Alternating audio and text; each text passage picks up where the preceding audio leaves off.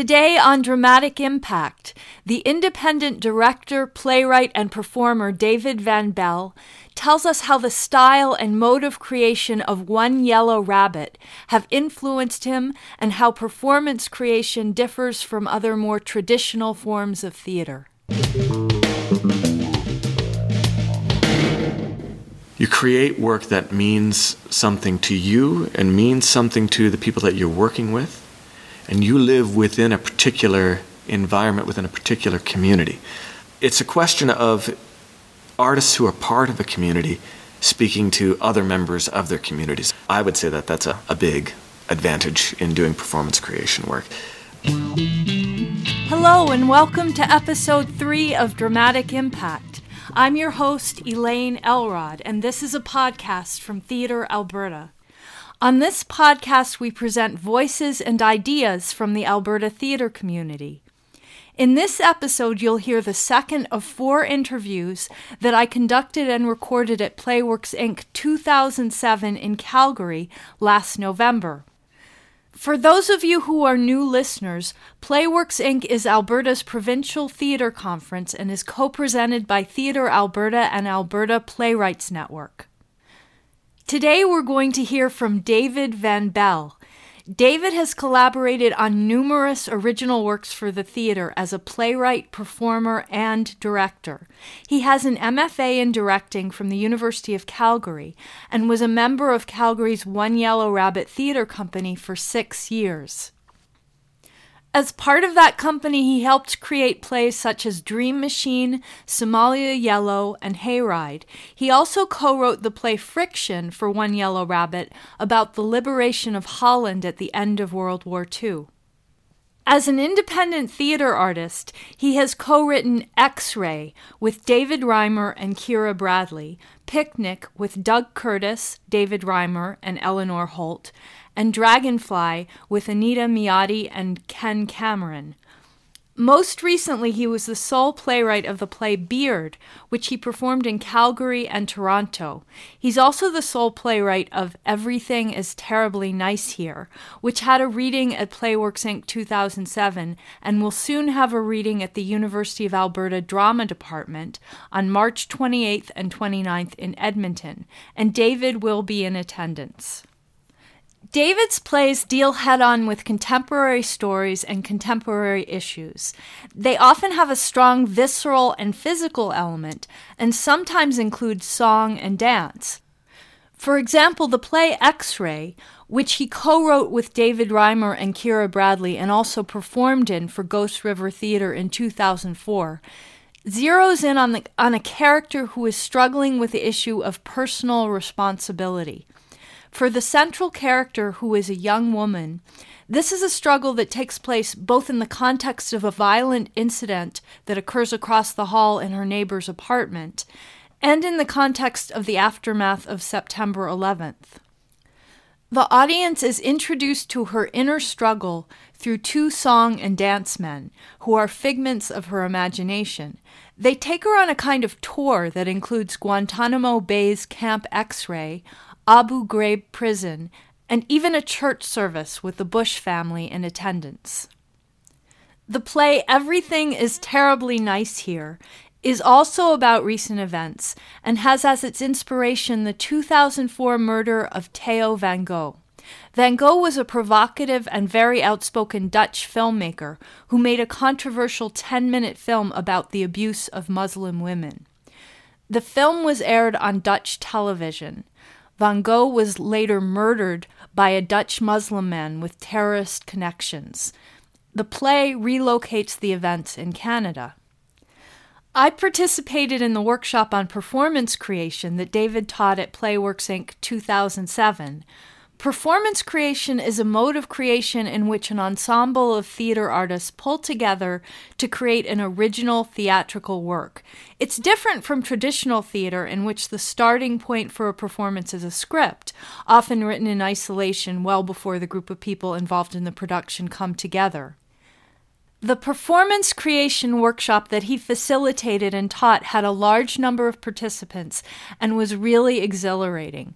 We were all thrown headlong into creating a character for the scenario chosen by David. We wrote monologues for our newly created characters on the first day, scenes on the second day, and at the end had a reading of the entire creation. At the end of the first day of such an amazing creative experience, I had to quickly adjust to get into the very different headspace of conducting and recording an interview. We met in the same space where the workshop was held. We were in the Jack Singer Rehearsal Hall, deep in the bowels of the Epcor Center in Calgary, where the Calgary Philharmonic Orchestra rehearses. Welcome, and thank you so much for taking time from what I know is a very busy schedule for you here at Playworks Inc. You're an actor, singer, writer, and director, and have also been a dramaturg. Mm-hmm.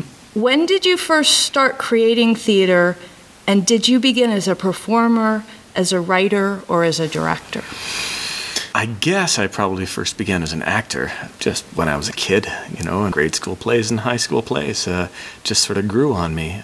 I started directing probably when I was about 14 or so. I worked for a children's theater company in my hometown of Hamilton, Ontario. And it's been mostly performing up to a certain age, and then I kind of shifted gears into directing for a while, and I just sort of change between jobs back and forth when when the opportunity arises and when I feel like it. How did it happen that you got pulled into directing at such a young age? Well, I was interested in performing for this company, and I did one show for them as a young man. And then it just seemed that they needed some help with the next production, and so I sort of, jumped into that and found out that I liked it.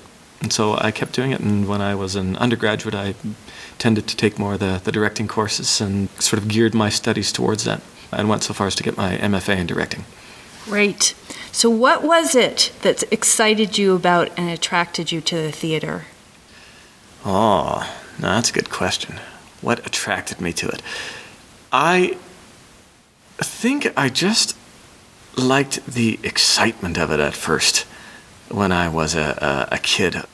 I'm not a really outgoing person. I'm not a huge extrovert, but I somehow really got off on the idea of just sort of being in a room with people and playing, So I think that was sort of the initial attraction, just the excitement of it. Okay. Could you talk about your association with One Yellow Rabbit here in Calgary? I want to know how it began and how it has influenced you. Sure. I just actually sort of stumbled right into One Yellow Rabbit. I always knew about their work before I came out to Calgary. I moved to Calgary in 1999 when I started doing my MFA at the University of Calgary. And as I was finishing my MFA, Ken Cameron, who used to be the assistant director of One Yellow Rabbit, came to the drama department and said that he was looking for an intern director for the next show, sort of an unpaid, hang out in the rehearsal room, make myself useful kind of job. And I had just finished directing my thesis show, and I was sort of in the process of writing my MFA thesis after that. And wanted to take a little bit of break from the writing, and I was sort of being funded by the university to write my thesis, and so money wasn't too much of an issue, and so I got hired on as an intern director on a production called Featherland. And the irony is that that was the first One Yellow Rabbit show that I had ever seen. Okay. It was the one that I had worked on, and Blake Brooker used to make fun of me on that because he would always ask me about previous shows that they had done and if I remembered them, even though he knew that this was the first show that I had worked on. Okay. And after we had done that show, I'd had a very good time working with them. I really liked the work. I liked the people that I was working with, and just sort of said to myself, oh, well, this is the kind of place that I would like to work. Did you know what you were getting into when you went in for that internship? No, absolutely not. Okay. Because soon after that, Ken left to become the executive director of the Alberta Playwrights Network. And they sort of said, well, who's it going to be that's going to replace Ken? Who's the new Ken? And they all sort of said unanimously, well, it's got to be David. And as for how it has changed me over the years, indelibly, absolutely. Changed my aesthetic. I did not work so much in the field of performance creation. I had worked 3 years before that as part of the Ensemble of Theatre and Company in Kitchener, which was a regional theatre that did sort of existing plays and that sort of thing. We did a little bit of creation work there, but not as sort of our mainstay. But it wasn't even just so much that it was performance creation work, it was that it was so bold in the way that they created it. And I had no idea how that would work in front of an audience. So when we were rehearsing Featherland, I was kind of out to sea at first. Mm-hmm. And I thought, well, how does this work? Does the audience actually respond to this? And it's like, well, all right, we'll just put the thing up and see how it goes. And the show was beautiful, and audiences really responded to it, and as they do to much of One Yellow Rabbit's work, just a real sense of engagement there. So they're real risk takers, and they're really people that follow their own aesthetic. And I think that was sort of the challenge to me. What's your aesthetic, and how are you gonna pursue it? So. Do you mind if I ask, was there an age difference between you and the members? Or yes. What was that like? What kind of a spread was there? Well, they're all sort of the long-time members, with the exception of Andy Curtis, Michael Green, Denise Clark, and Blake Brooker. They're all in their early 50s now. I'm 36, so there's a bit of an age gap there. Just after I became part of the ensemble, we invited another ensemble member in, Analia Gilbertson, who is younger than I am. She's in her early 30s, a few years younger than I am. So there's, there is a bit of an age gap in the company. Okay. So what do you think the greatest benefits are for the experience of the audience, for theater artists, and for theater as an art form of creating plays in a non-traditional way? Oh, wow. You can start with any part of that. Sure. Yeah. Well, I think first off, you get work that is specifically tailored to your environment. You create work that means something to you and means something to the people that you're working with. And you live within a particular environment, within a particular community.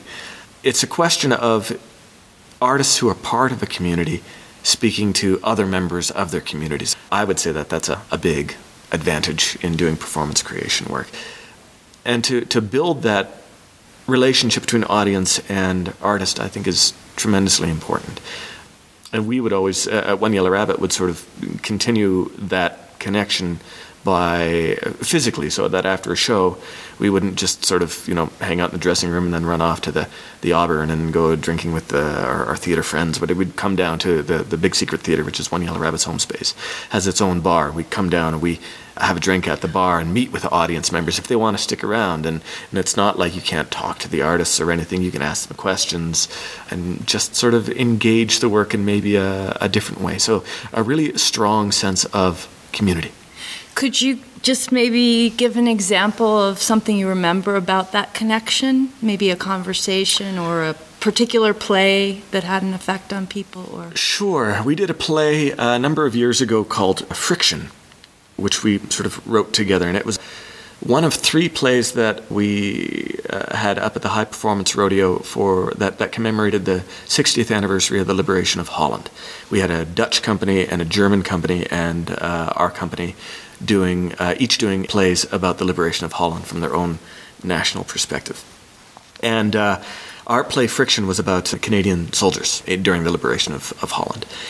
And afterwards, I always felt that people always wanted to talk to us about it because they had a grandfather that was in the war, or their father, or some kind of connection there. So the experiences would come out, and people were really engaged by it and really, I think, touched by the piece. And so it was like when we went to the bar afterwards, we had sort of told stories to them, and then they wanted to tell stories to us. Okay. And I thought that's a good deal for sure. Yeah. Yeah. Yeah. What are the biggest differences for an actor who is involved in non-traditional performance creation? For example, how is the process of developing and rehearsing the role different? You take a lot more responsibility for your role and for your work in it. It's not like if you get a text, or if you get a script handed to you, if there are things that you're not sure about, that's your task. I mean, that's a separate difficult task, to make it believable and to sort of bring your own actor's craft to it. But when you're creating, you're often writing your own role while you're performing it. So that certainly is an advantage in that you can sort of write and speak with the same voice. But it's difficult in that if something isn't working, it's your responsibility to find out why and to make it work. And you don't always know, is that a writing problem, or is this an acting problem? How can I make this particular section work? And how does that usually happen? Is it usually something the person realizes themselves, or that's pointed out to them, or how does that? Both. Okay. In working for One Yellow Rabbit, Blake Brooker, the artistic director, I think, who directs performance creation tremendously well, particularly because he has been working with the same ensemble for years. There's a huge amount of trust between the director and the performers. So much so that Blake, I think, wisely has kind of a hands-off approach early on in the process, so that he can let the performers sort of figure it out for themselves and because if he tells them something, it just won't be as authentic to them. It won't mean as much to them as if they figure out their own way through it, their own solution. So he starts that way, being very hands-off and maybe just giving a little bit of gentle guidance and kind of a broad stroking sort of way. And then when actors are kind of more on their feet and have a little bit more of an idea of what they're doing and how it's going, then he'll go through and sort of do like a scrub through, and then he will give specific direction on things, which I find a really useful way of working, particularly when you know who the artists that you're working with are and you have a lot of respect for their work. For you as an actor, what is the key to creating the emotional intensity of a scene or speech? Is there anything about the non-traditional performance creation process that makes this easier?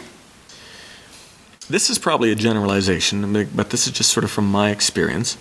I have found that sometimes in a performance creation environment, some of the more traditional rules, or somebody who's a method-based actor, sometimes those tools don't necessarily work, because you are sometimes asked to go from one emotional extreme to another. And in a method actor, they want to sort of conjure that up from inside and find the emotional reality to let that emotional intensity out in the performance.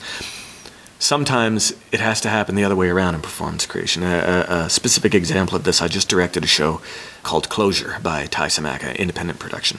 Was that here? That was here. Calgary? Here in Calgary. It was at the Epcor Centre and Motel. And one of the actors that I worked with, brilliant actor, but very method-based, fine, detailed work. I called him a scientist of the theater, just because I could watch his I could watch his observation and his recreation, and it was beautiful. But in one instance, we would go from a fairly abstract dance piece, which ended. It segued into a realistic scene, which began with him sobbing and sobbing and sobbing on the bed. And he says, how can I do this? Because it's sort of outside of that realm, right? And my suggestion to him was, something that I learned through the Rabbits is fake to real. So fake it first, and then let the emotional resonance come from it. And that kind of went against his grain as sort of a method actor, and he wasn't quite sure what to do with it. But he, I think, trusted me enough to sort of give it a shot, and it really, in my opinion, in the end, it really worked for him. So. Oh, that's interesting. Yeah. So, what would be a dream project for you? Oh, okay. To work with good friends and collaborators. I have a number of favorite collaborators here in town. David Reimer's one. Anita Miotti is another one of those. Eric Rose. To work with good friends and collaborators, people that I have a lot of trust in, because then I can let myself go free and follow my impulses without feeling like I have to impress somebody, or if somebody's going to go, wait a minute, I don't know if I buy that, because people that I've worked with before and that I have a good working relationship with. There's a high level of trust, and so they will sort of let me run with it. A project that's not so technically huge that I get bogged down in details all the time, where the focus is on the performers. The focus is on the work that we're doing as actors and directors, and that's a dream for me, and something that would be sort of adventurous as well, something new, maybe something new in terms of content, but also something that's new in terms of form. Okay, so what kind of theater work or what kinds of themes, you can answer this using any approach you want, are sort of most closest to your heart? What is it that you hope to accomplish? I think I can only probably describe that or answer that question maybe just by, I guess the themes that are most important to me are the ones that keep showing up in my work. I don't think I have a particular axe to grind, but yet there are sort of resonances that keep coming around. There's a political resonance there for sure in some of the stuff that I've written and produced in the past, and it's also very much in my new play, which is about the murder of Theo van Gogh, and has a lot to do with sort of as they say in the description, the politics of religious conviction. Certainly, spiritual questions are always in my mind. I was raised very religious and still am in a way, although in maybe a little less orthodox way. But those questions of the soul and of the spirit are very much in my mind. I would say those two are probably up there. Okay, and are they linked, the sort of ethical point of view of spirituality, or? Yeah, I guess so. Okay. Yeah, I think sometimes, David, why are you such a downer, man? Your stuff is so heavy. And, that actually might be something that I would like to write next, might be something a little more comic, and just try out my chops that way. The last play that I directed, this play Closure again, I had a chance to sort of try out my comic chops as a director, and kind of enjoyed that, and sort of felt, oh, wow, okay, maybe I'm not just a big stick in the mud. So yeah, I'd like to explore that. Okay, so just to wrap up, what are some upcoming projects that you're involved in? Sure. Right after this, starting on Tuesday, I'm working with Calgary Philharmonic Orchestra, directing a new children's play that's going to be with the Philharmonic playing on stage, called Paintbrush for Piccolo, which is about Michelangelo. Wow. That's going to be a big challenge for me. The script is by Anne Gatha. And then after that, I'm going to direct a piece at One Yellow Rabbit's High Performance Rodeo, which is One Yellow Rabbit's annual performance festival, called Garden Cities of Tomorrow. It's a musical written by a local music artist, very talented, a woman with a really unusual aesthetic, which I love. Her name is Lullaby Baxter. And that's going to go up at the festival. And that will be, I think, a little more unusual piece. So. And is that February? Is that January? January. Yeah, January okay. 15 and 16. It's going to go up at the High Performance Rodeo. Well, thank you again. I really enjoyed getting to know you better. Yeah, no, a real treat. Thank you. Thanks for listening, and I hope you enjoyed the interview. Next month is an interview with Calgary-based director and dramaturg Vanessa Porteous, and then in May I interview the Vancouver-based playwright Trina Davies, who is from Edmonton. Please consider signing up for Theatre Alberta's monthly email newsletter, TAE News. It's free of charge and is chock full of useful and interesting theatre news and information, including postings for jobs and auditions. In addition, the e-news is one more way that we can reach you and ask for your input, and also ensure that you always know how and where to download our content. You can sign up for the e-news at the Theatre Alberta website, www.theatrealberta.com. Click on the Publications menu button and choose e-news. The only information you're required to provide us is your email address. As always, we welcome your feedback, so please write us at programmer@theatrealberta.com. Send in your questions and ideas and help us to include your voice in this podcast. I'm Elaine Elrod. So long until next time.